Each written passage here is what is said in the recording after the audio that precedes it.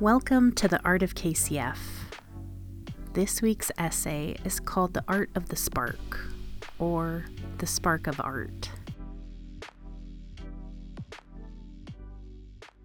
I was trained and, according to my MBTI profile, have a propensity to critique, tear down, find the faults, identify weaknesses, see the problems, and take action to fix them.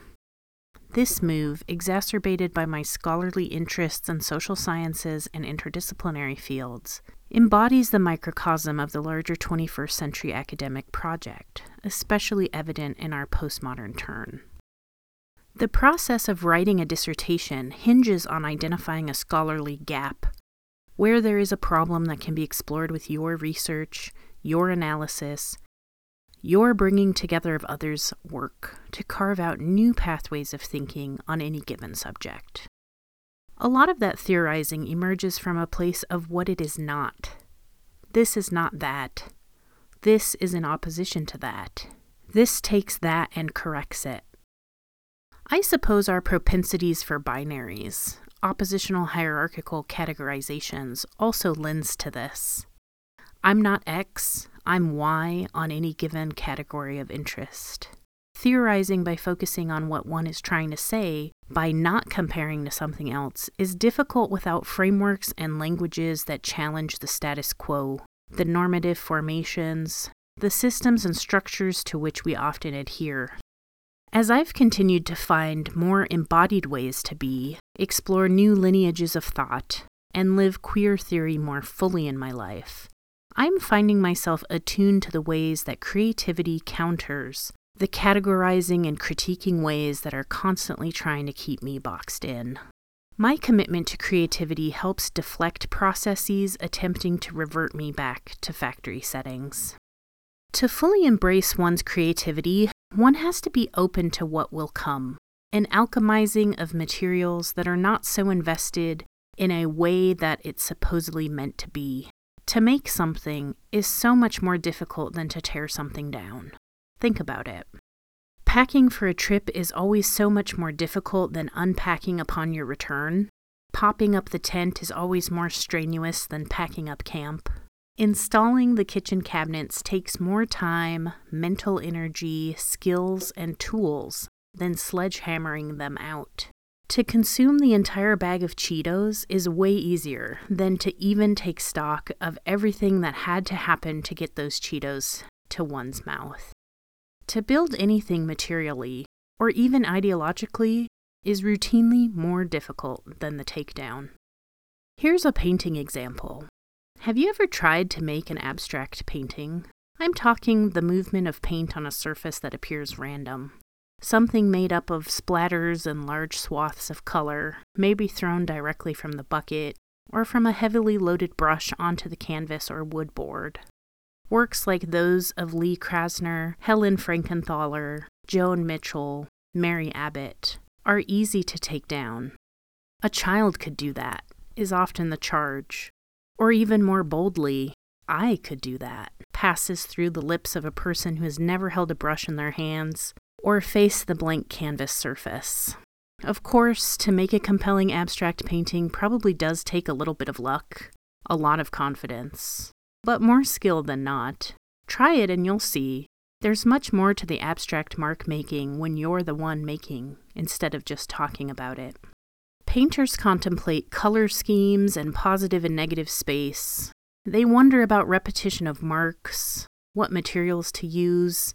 They spend time connecting with the focus on shape, on thickness of the paint application, on the method of layering, to name just a few considerations that come from the mental area of production. There are also embodied knowledges that find their way onto the painting surface that defy language's ability to fully capture. A child or true amateur simply moving pigments without academic knowledge of color theory or the best practices in applying paints may end up with a brown smudge, or at best, a mediocre constellation of paint that's fine to look at. Perhaps they could channel a masterpiece, though I find it unlikely they would be able to do it again. But who knows? Maybe I take our painterly knowledges too seriously, as I am bound to do. The kid would probably get closest to something fun to look at because children can access freedom much more readily. I, on the other hand, have tried to make an abstract painting, and I can tell you firsthand it is nowhere as easy as it looks. But even in the way I'm presenting this here, I'm starting to creep into either-or thinking with the paintings. They're either good or bad, masterpiece or mediocre, even that they are either abstract or figurative. I do not wish to do that. Figurations appear in abstract works. Some even argue that the process of abstraction is loosening up an identifiable object until it no longer appears like what it was. Figurative paintings can have moments of abstraction in them. While the whole work might not be a masterpiece, perhaps there are masterful moments along the surface that impress the viewer.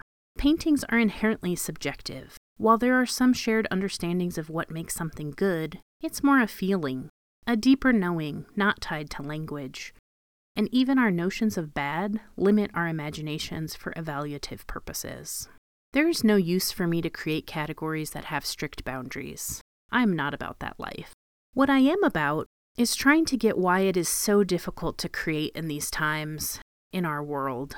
Why some feel more compelled than others to do so.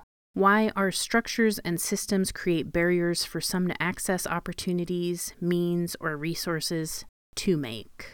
I've been thinking a lot about how creativity functions in our society and how we can better value and cultivate it everywhere. Not just through the spark of making something from our minds onto the picture plane as painters do, but also in allowing people to explore creative solutions, and or even ask more creative questions to challenge the ways things have always been done.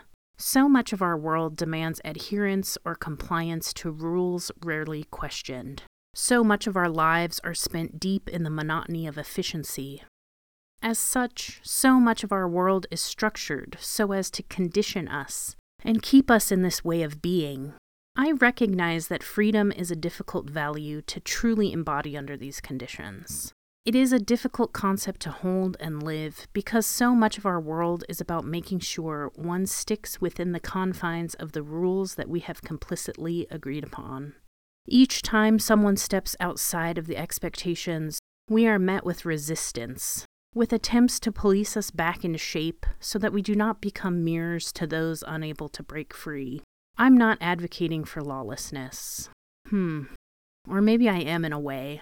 A call for creative anarchy. These questions are as much for me as they are for you. What would it look like if there were no rules when you began to create? What in your life could use a creative reckoning? A deep questioning of why and how you have been conditioned to see the task ahead of you. Creativity is like a flick of a lighter, that spark that sets the fire aflame. It's the striking of a match, the lightning bolt emerging from a dark cloud, that burst of energy that leads to something else. It is our job to foster that spark in ourselves and for each other. When I take all my troubles down to this point, I feel less overwhelmed. Like, oh, my job today in the studio is to just keep this flame lit. I just need to blow on the embers a bit and see if I can get something to catch. I lived so long thinking I didn't have a flame. I carried the burden of hearing that I wasn't anywhere good enough, talented enough, fill in the blank enough, to even consider adopting the term artist to describe myself. If this happened to you too, I'm sorry that happened. Let's vow to ensure it doesn't happen to anyone else. And let's redirect our energies toward valuing those who build, those who dream and then live out the change the best they can, those who are chasing the flame, inadvertently making this world a bit better by the sharing of their light.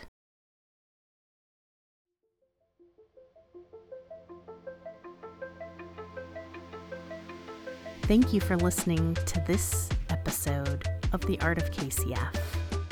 The Art of KCF is created, written, produced, and edited by me, Candice Creel Falcon, with musical additions by Mountaineer via Upbeat. For a full transcript of the audio, plus all the features of my newsletter like book reviews, creative links that inspire me, and an update on what's happening in my studio, be sure to find me through the link in the show notes. Till next time, May the joy of creative inquiry guide your path.